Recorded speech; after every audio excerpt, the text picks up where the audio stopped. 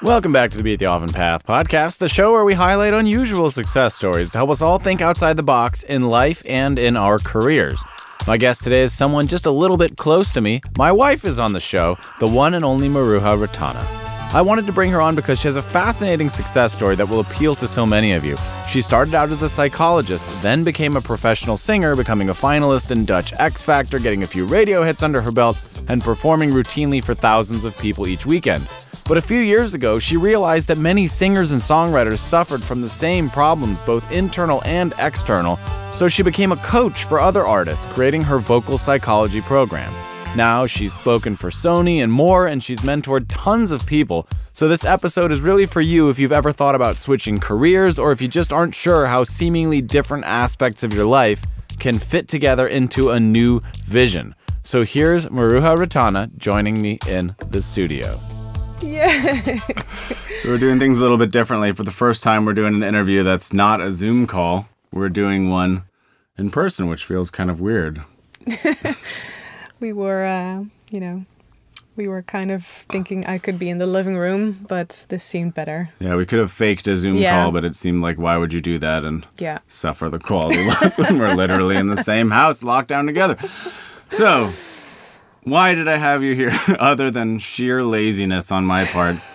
Some might say it's because I took a vacation and was unable to book a guest this week and ended up with a hole in the schedule. Some might say that, but they'd be wrong. The real reason that I did this is because I think you have an unusual success story as well. And I think it's a story that will apply to a lot of people out there, or might motivate a lot of people who tune into this podcast for ideas.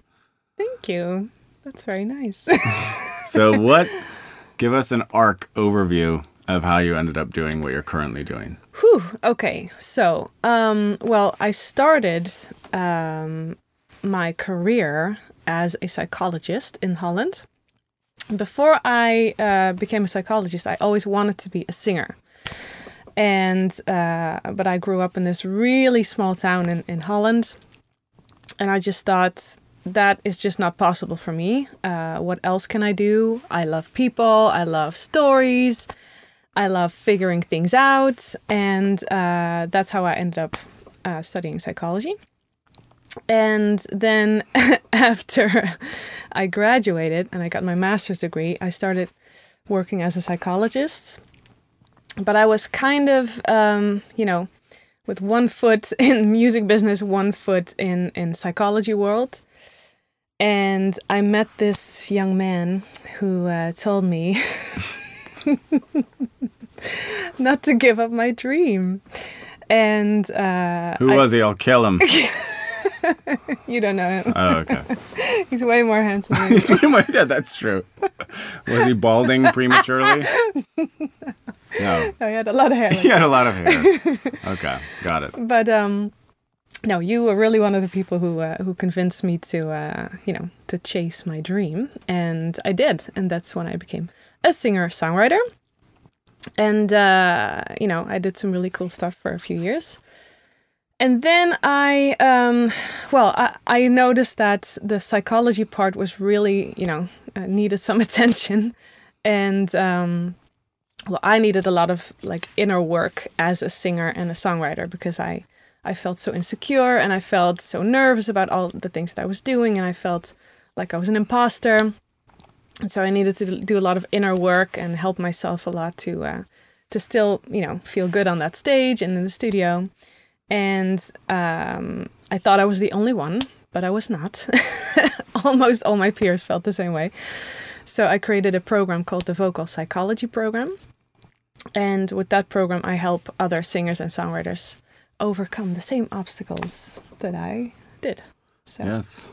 Well, it's a classic example of the Steve Jobs quote, you can only connect the dots looking backward, not looking forward. Yeah. Because for many years, you had no clue how this study that you did, how the psychology training and a master's degree in psychology related in any capacity to the art that you wanted to make, the singing that you wanted to do, the songs that you wanted to write. Mm-hmm. And of course, like so many other people in life, you found that merging those two things together created something. Yeah. No, that's true. Different. It feels so funny talking to you. But yeah, for a really long time. Professionalism. This show is all about professionalism. But yeah, for a really long time, it felt like two different worlds. And you know that. It felt like I had to be one person in this world and one person in the other world. But really, I started thriving when I felt like myself in both worlds, and when I could see like how this influences that and that influences this. So I would say that, even in my songwriting, I use a lot more psychology now, and I really try to use what I learned as a psychologist in my music, and of course the other way around. I learned so much about how to think like a successful singer, and that's what I, of course, offer my clients in the program. So now you do mentoring, but what else do you do? What is the work that you do at the moment? Well, it's a lot of coaching. Yeah. When you say coaching, one-on-one coaching. One-on-one coaching, yeah, via exactly. Skype during the pandemic, but also before the pandemic in person, and also recording sessions. Yeah, exactly. So one-on-one coaching. Mm-hmm. I'm also setting up a group program for songwriters. And besides that, I still write songs. And I'm a mother. Did you know that? I didn't know that. That's shocking information. Yeah. I guess that makes me a father then.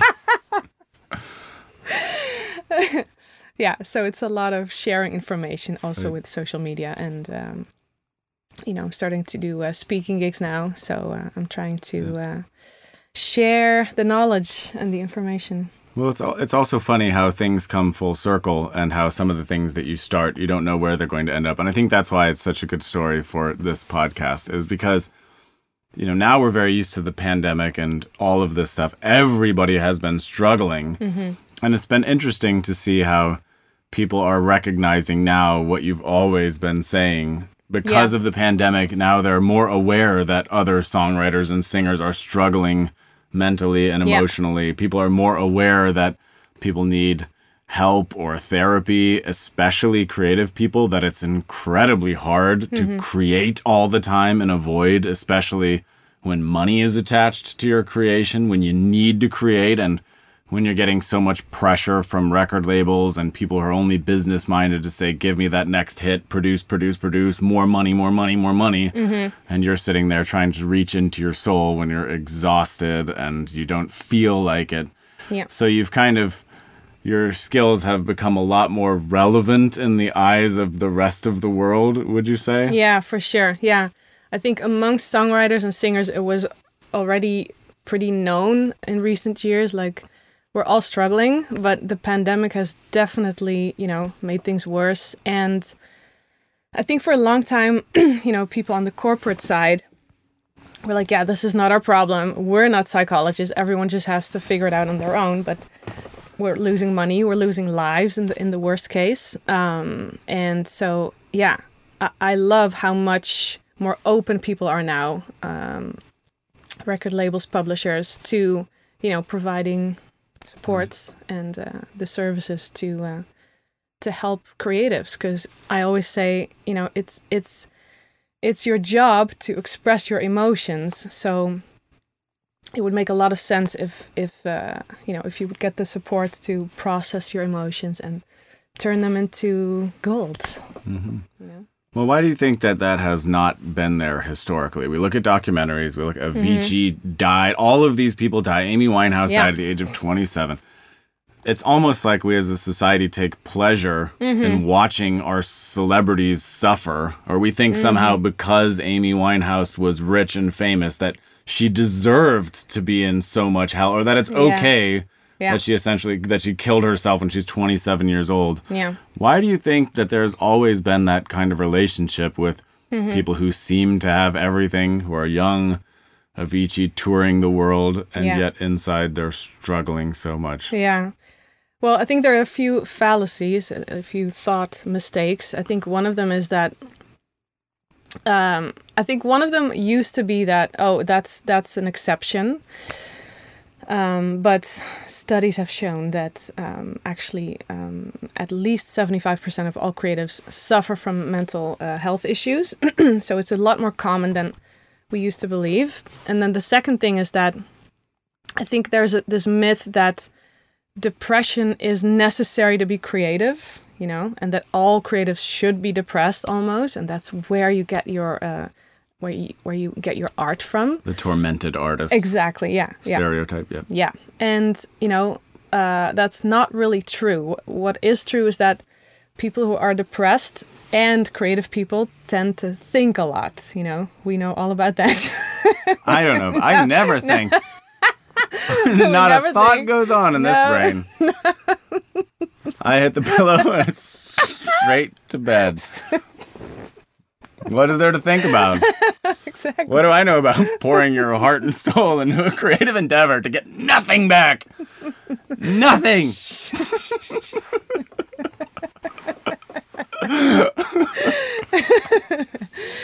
Yeah, exactly. I rest my case.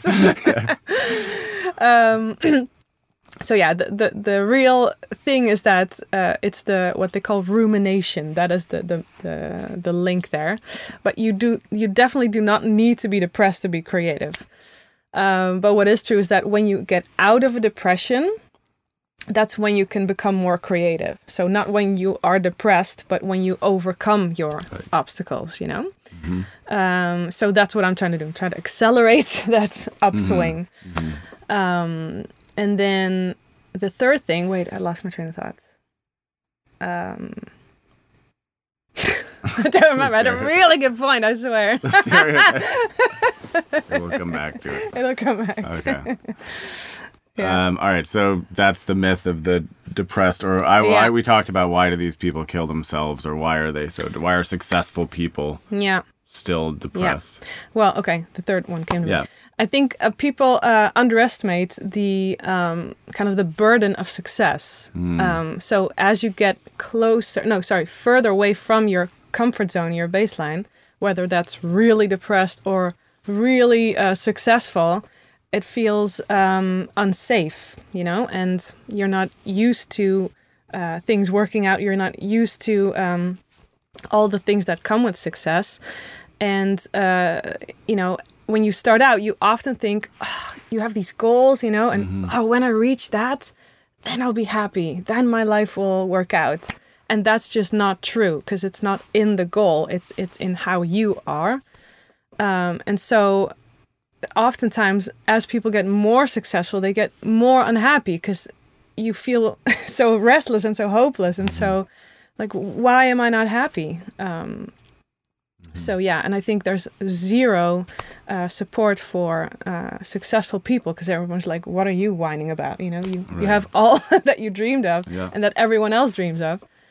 But that's not really what makes people happy. So, yeah, it's interesting how we have a cycle as a culture that we know the cycle of any artist from a distance. Yeah. We know when they're coming up, we root for them, and we're like, oh, can't wait. Like, look at Russ. He made it all on his own. He did it. And how cool is it that he wrote and mixed and mastered his own song? Like, they rise up, they get the stadium tour, or Lil Nas X, you know, they rise up, and we're so happy that the underdog finally made it. Yeah. And then once they're not the underdog anymore, they have a period of success, and then they start getting just attacked from all angles. And now Lil Nas X is like the devil, and he's leaning into that. He's doing a great job. But they're, you know, then suddenly they're the devil. Suddenly they're the worst ever. Suddenly they're getting stalkers or all of these other really negative things that come from attention.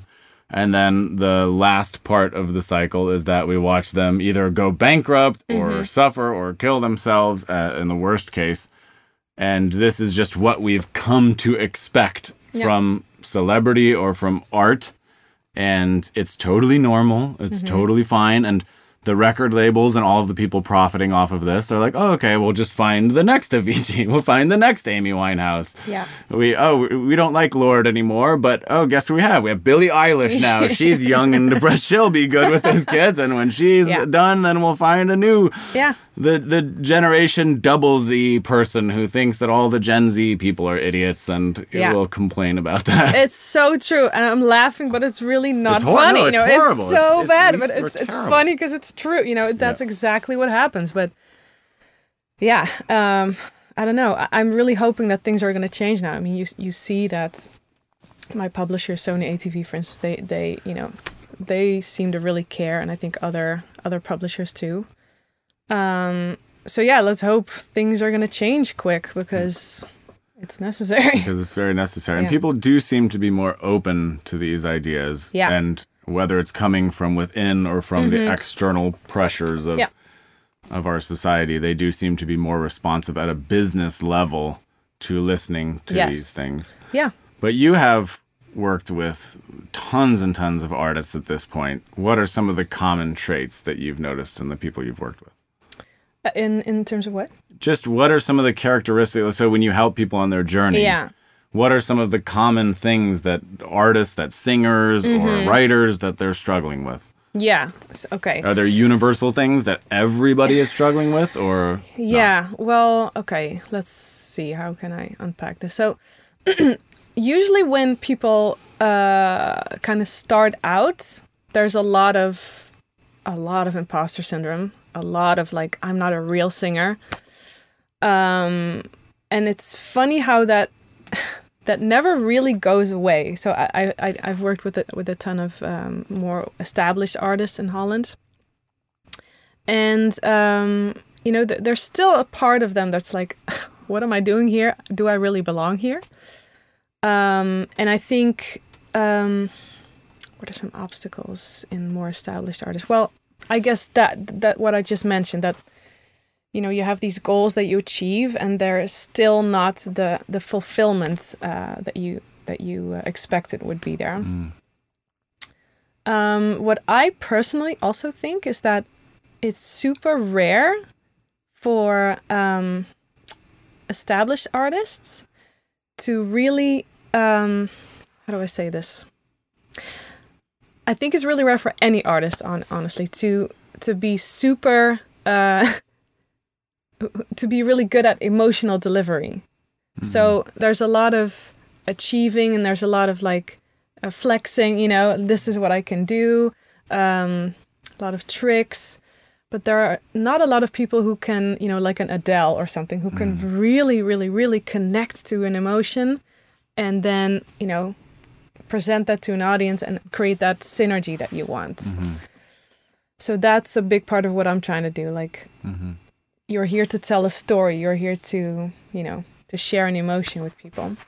Sure. And that's usually because it's hard to face your own emotions, to... Am I going too psychological no, for you? That's it's a long format interview. I have a lot to say. But yeah, the better you are at, dealing with your own emotions, the better you are as an artist that, that creates that connection with your audience. Okay, so let's rewind. So when you were doing psychology work, before art and psychology were connected in any way in your career, again, this is about unusual success stories. So how do people get from point A to B? How does a banker go to being a DJ banker? Or how do you transition? So when you were just doing psychology, before music was a part of it, or when they were completely separate, what were you doing then? I was doing little things. So I was in an a cappella group. I was in a band. I guess I mean in psychology. I'm talking about purely psychology. Yeah. Forget music. Okay. What were you doing in psychology before you ever had this idea? All right. So I was working at this training company. Let me try to make this really interesting. So basically what I was doing is I was helping people who weren't really happy in their jobs. I would help them achieve goals. I would try to figure out with them, like, what are you missing in life, and how do you want to go from A to B, really? So the same thing as what I'm doing now, except not in music.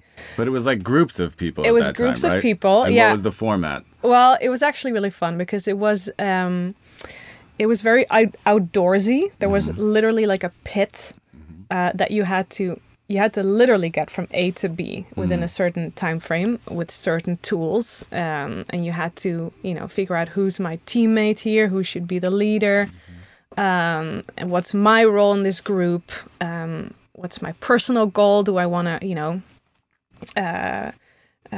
what's the personal obstacles I want to overcome, do I want to be more vocal, do I want to, be less dominant, and those were all like metaphoric metaphors for how to tackle the bigger obstacles in your life. So that's and who is paying for this? Who are the clients that were booking this company? Bigger companies, usually like Philips or And what is it, like a week-long program, or how long was the program? It was a really intense, like a 4-day or 3-day, I don't even remember, 3 or 4 day program. Yeah, it was really like from 7 a.m. to like 10 p.m. So for 1 week, it would be the Philips week. Yes, yeah. Okay. Mm-hmm. And then the next week, it would be Heineken. Yeah, exactly. Somebody else. This would be a great TV show, by the way, with I'm like sure celebrities. Yeah, Celebrity it might Challenge. be. Yeah, it probably already is. We just don't watch enough TV. We never watch They're like, TV. oh, you mean Celebrity Tar Pit? Celebrity. Featuring Nicki Minaj. Anyway. Okay, so companies, now, do you think that they were really hoping to get change out of this, or was it just something that companies felt like they should do? Well, Because it looks good and it's tax deductible. Right. I think there was a lot of that, honestly, because I believed in this company so much, because they did such profound work and people's lives would change. But companies, they just go for the quick buck usually, and especially back then. So it was hard to find clients because, again, companies were like, why is this our problem? But yeah, again, I'm glad that companies are starting to see that it's also part of your responsibility to take care of mental health issues. So yeah, it was a struggle back then. Yeah. And that brings up another point. So you're starting to get into music on the side. Mm-hmm. You're doing dance records, various things as a vocalist, often for other people's music before you're writing your own. You were writing your own, but your first paid gigs were on top of other people's stuff. So what kind of things did you start noticing? Maybe explain a little bit about that journey.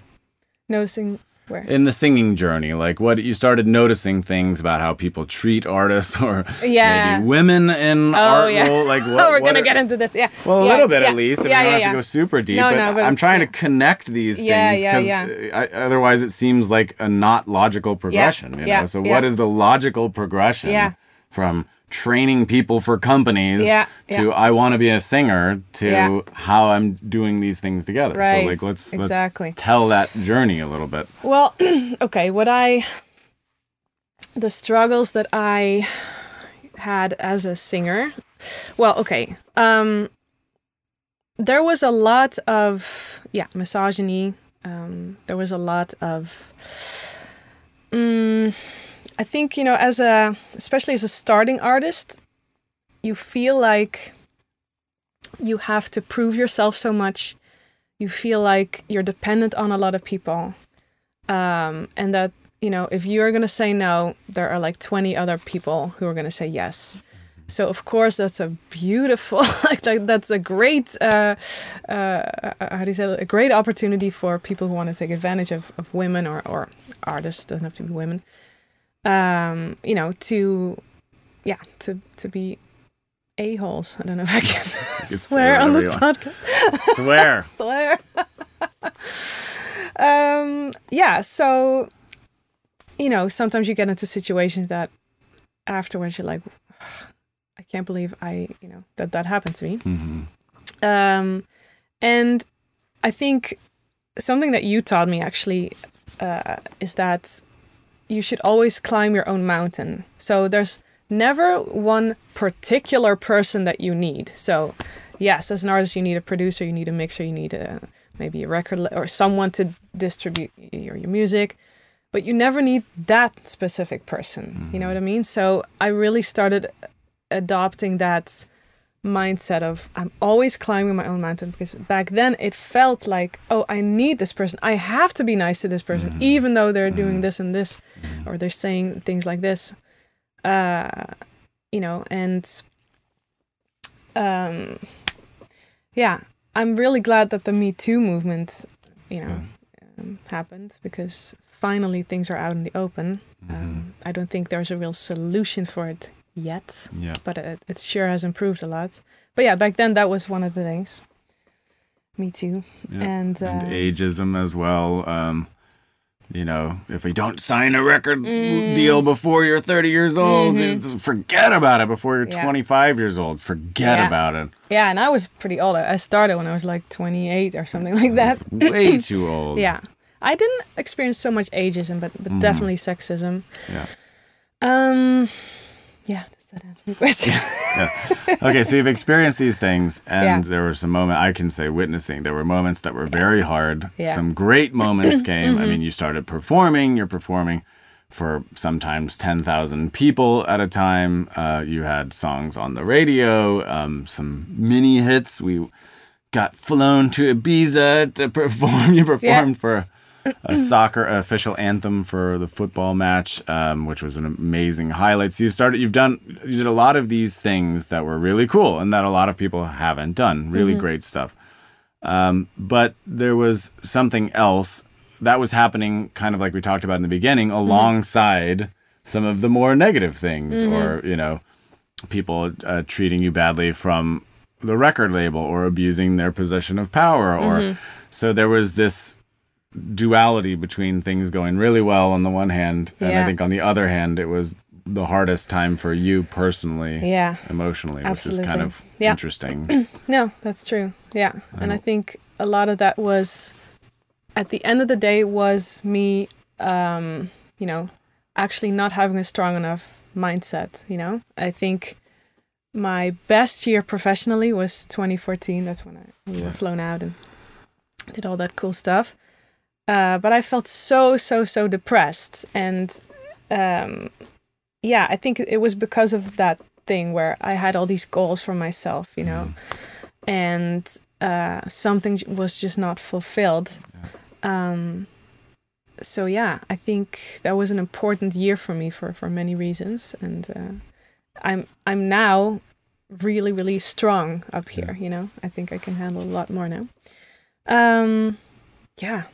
What else? Are you hinting at something? Well, no, I guess. Well, one of the moments that I remember that you know we don't talk about much, but when you had that song that came out on Spinning Record, it got like 1 million plays in the first 24 hours or something like that. That was by far the biggest, fastest. I mean, it's and for those of you who haven't experienced this, it's the exact opposite of what I make now, where where I get like 3 plays in 4 weeks. You know, it all starts the same. You know, a record label puts a video online. I mean, you can put a video online, you can post on social media. The difference was 1 million people watched this within 24 hours. And it was such a weird feeling because you're refreshing this thing, watching the views go up and up and up, and the comments come in. Some of them are positive. Some of them are horrible, like kill yourself, die. It like, really went from you're ugly to you're a goddess. And you're the ugliest person I've ever seen. Like you sound like horrible, like just awful things, good things. And all I know is like after 24 hours, you just feel weird. We were exhausted. It was so weird. And like, you don't know what to make of it. Like on the one hand, you're happy that it's got traction and that it's like a hit kind of thing. But then on the other hand, you're like, what? And I think that's something that very few people that, you know, I don't profess to understand this even now, but when people think about celebrity, and especially in the internet age, the floodgates open. Oh my God. And they're weird. Yeah, because that was like a tiny taste. Imagine being like Billie Eilish. Imagine getting 1 billion views. Oh and my God. The hate and death threats and horrible things. And And I think we, as a culture, have this belief that celebrity is just positive things, or that getting more famous is positive. It's like, oh, I get more money and recognition is good. Yeah. But when you see firsthand how recognition and money, like how bad it is, I mean, now there's doxing, there's swatting, there's all of these things that people do to even minor YouTube celebrities. They're getting the police called on and stuff like that. You see that there's a huge downside to being famous in any capacity. And it's really, really hard. And I've always thought for myself personally, like, and we've talked about this a lot, but being famous is not either one of our goals. No. And in fact, it's something that I actively, I would say, fear. I really don't want to be famous because I don't want all that baggage. It's not something to strive for. But I do like creating stuff. Yeah. So I create because I like to create. But like, if anything, being famous scares the shit out of me, honestly, because it just seems like so much more hassle. I think the easiest life is one who's not known, who's like think of a Warren Buffett type, just collecting money in the background, making billions. I think that's the easiest life. Yeah, exactly. Being in the public eye is clearly...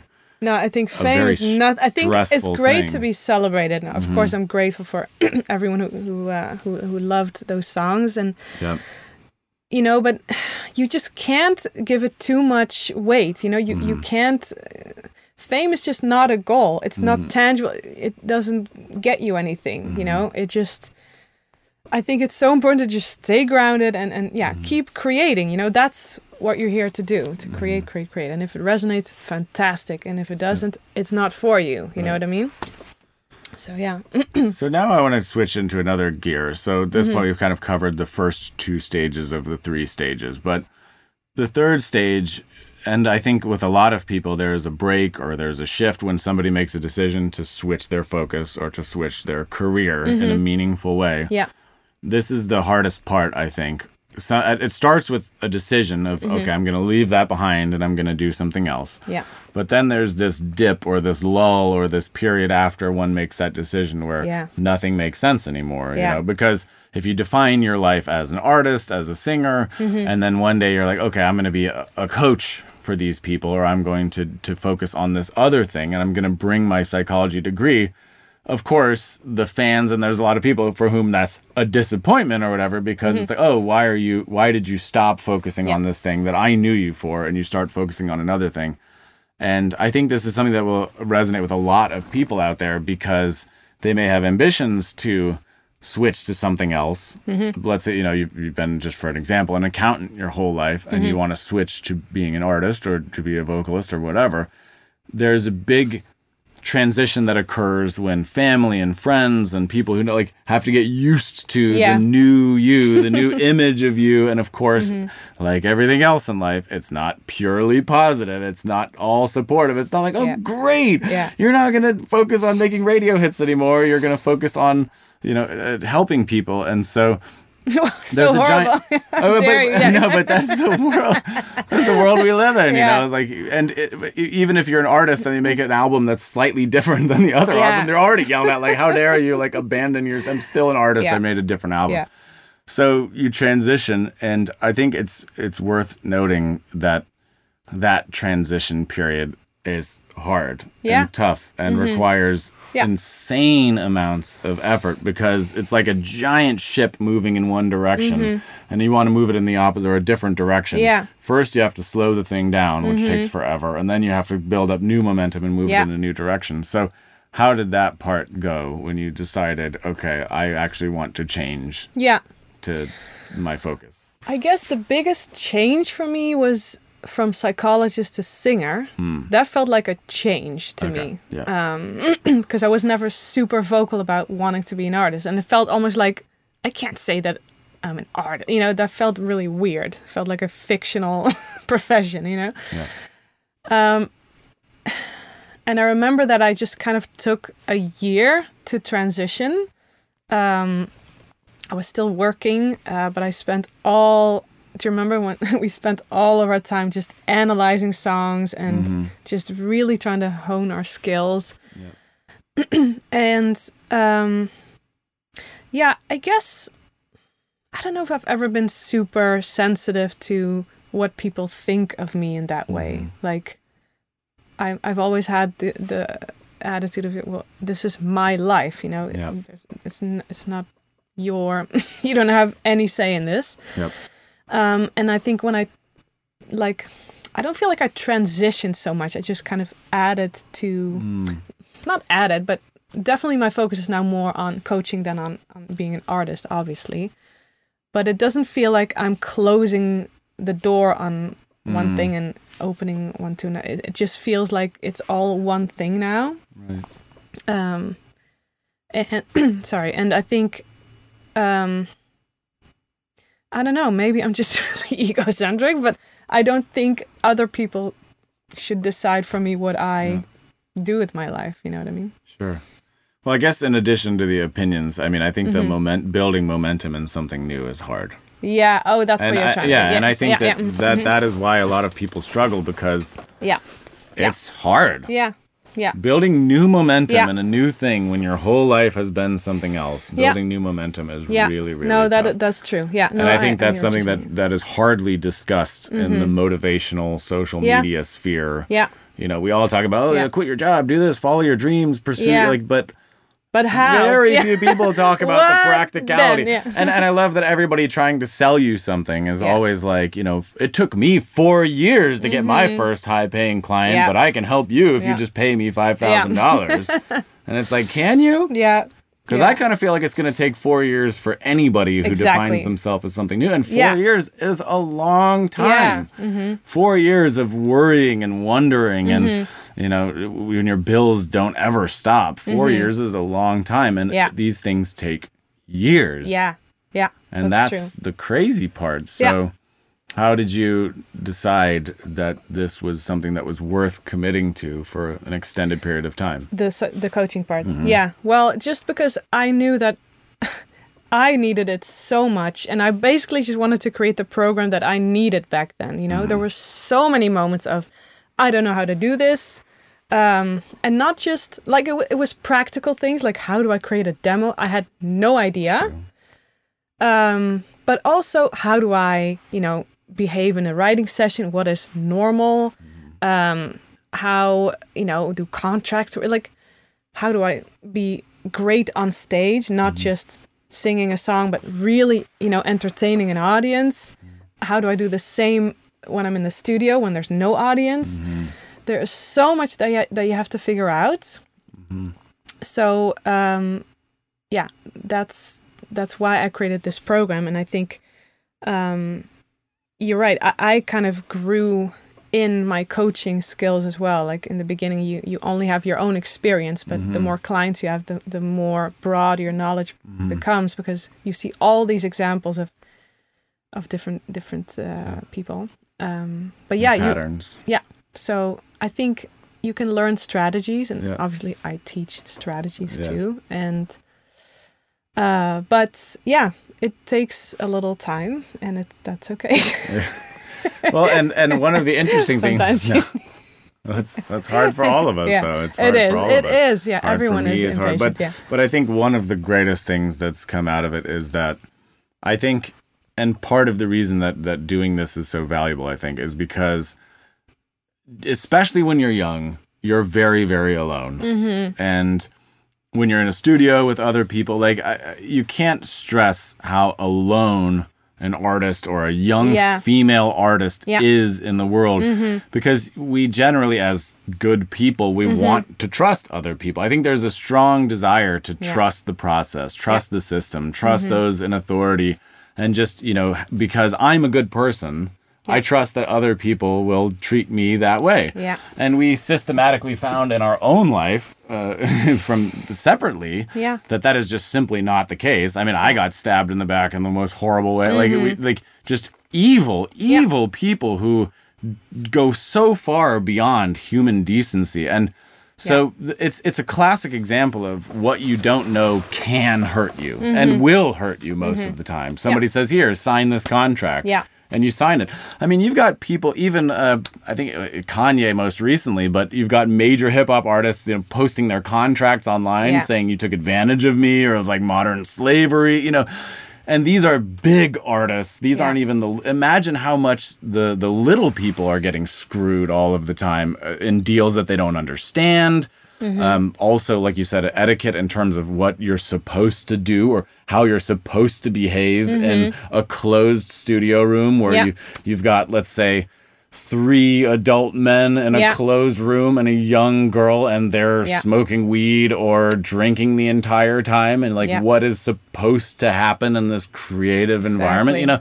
So there's so much of this, like, what do I do? What am I supposed to feel? What am I supposed to think? Very, very alone. And that's why I think that the mentorship and coaching is so, so necessary, because you just simply don't know what's out there. And one thing I noticed from you when you were doing this is that as you talk to more and more people and as you know, either interviewing industry professionals or contemporaries, or as you talked to more students, I really saw from a distance that you noticed a lot of patterns and that there was a lot of validation in seeing, oh, this thing that I went through, everybody else is going through too. Or this thing that was confusing to me was confusing for everybody else.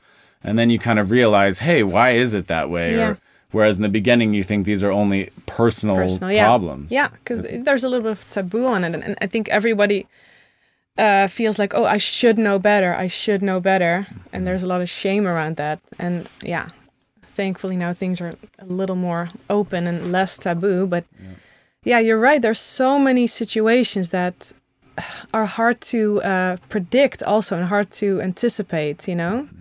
So it helps that, you know, I can be kind of a big sister in that way and say, this might happen. What do you do when this happens? And imagine if this happens.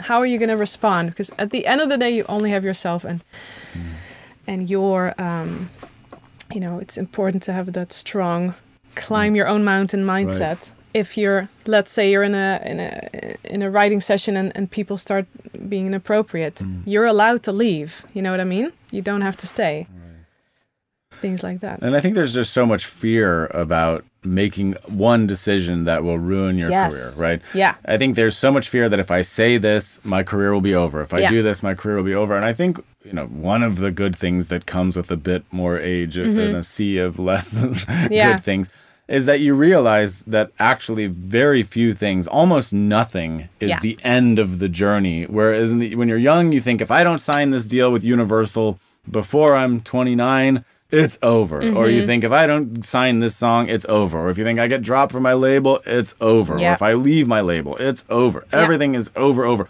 If I say something, I'll never get other people to work with me again. But what's interesting is that I think the industry feeds off of desperation, and they sense that, and they, especially A&Rs and like a lot of the people who are in the position to really ruin people's lives, you know, they sense desperation and they feed off of it.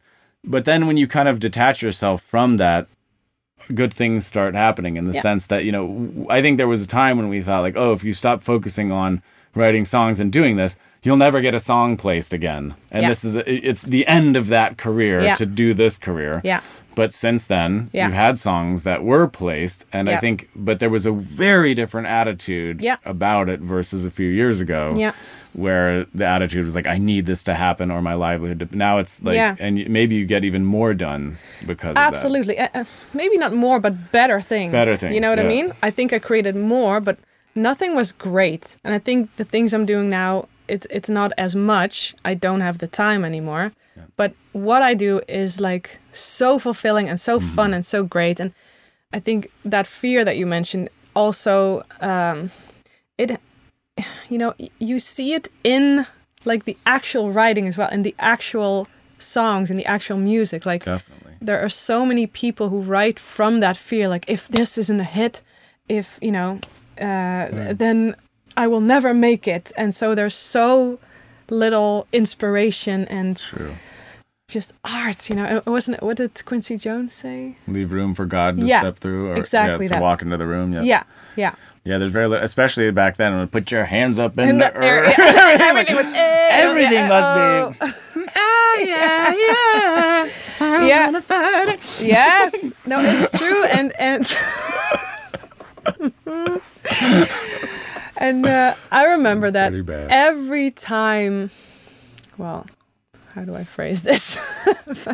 I got a lot of. There were people in my. How do you say that? In my environment. I won't say who. Yeah. But, I got a lot of, every time I would see that person, it was like, you should sound more like Sia. You should sound more like Lana Del Rey. You should sound more like that. Every single time, and that just always felt so wrong to me. But I'm too stubborn for that, so I wouldn't do that. But a lot of people are like, oh, okay, Yeah. And that's just getting you farther and farther away from what you are here to do. Right. From your own voice. Yeah, exactly. And that's what you help people do, literally and figuratively. Yeah. You help people find and express their voice. Yeah, exactly, yeah. Because imagine if Billie Eilish would try to sound like Alicia Keys or whatever, Yes. Yes. So that the most beautiful thing is always when you're true to your own voice. And it is interesting to note that in her life, of course, she did it at home with her brother in a very safe space. Yes. She wasn't making these in some LA mega studio. Yes. She was literally at home with a towel over her head. Yeah. And they just made what they liked, and that ended up being very authentic. Yeah. And that's definitely not a coincidence. Not a coincidence, no. And the freedom to explore that. Yeah. Well, I think it's a pretty fascinating story for people who care to listen because, again, on this podcast, I don't want to show somebody who did something. Like, I would never want to show Martin Garrix's career on this podcast because it's, you start one thing, it's immediately successful, and then you're just the best in the world at it. Or that's not very unusual. It's not very helpful. Somebody's going to win the lottery tonight, and that's not very helpful to you guys. But I think it is helpful when somebody makes a decision or they make a choice or they combine the things that they're good at in some kind of new way and they take a stand for themselves. So that's why I thought it'd be good. Yeah, but that's why I love your podcast, and obviously I've been supportive from the start. But I think what's so great about this is that, and this is something I talk about with clients in the beginning of the program, that what is your definition of success? Because it's too easy to say, I want a Grammy. I want to make $30 million. That's not really success. That's not really success. And I think what you do really well is you honor, what people's personal version of success is. And that can be so different from, for everyone. Yep. So. And it's not just money. I'm proud of you. Well, I think, in case there's somebody out there, so, you work with singers, you obviously, and writers, but you also help people who have often thought that they could never sing, become singers. And you've taught a lot of people who thought, I could never be a singer, express themselves. And now they've got gigs and they're releasing music and they're even successfully releasing music. So if there's anybody who happens to be listening to this who wants to either work with you or to do anything like that, where can they find you and how should they reach out? You can find me at vocalpsychology.com or on Instagram at vocal.psychology. Or at marujaratana.com. I don't know if you're going to have a link because that's a difficult name. Link, but MARUJARETANA. How do we never? My theme song.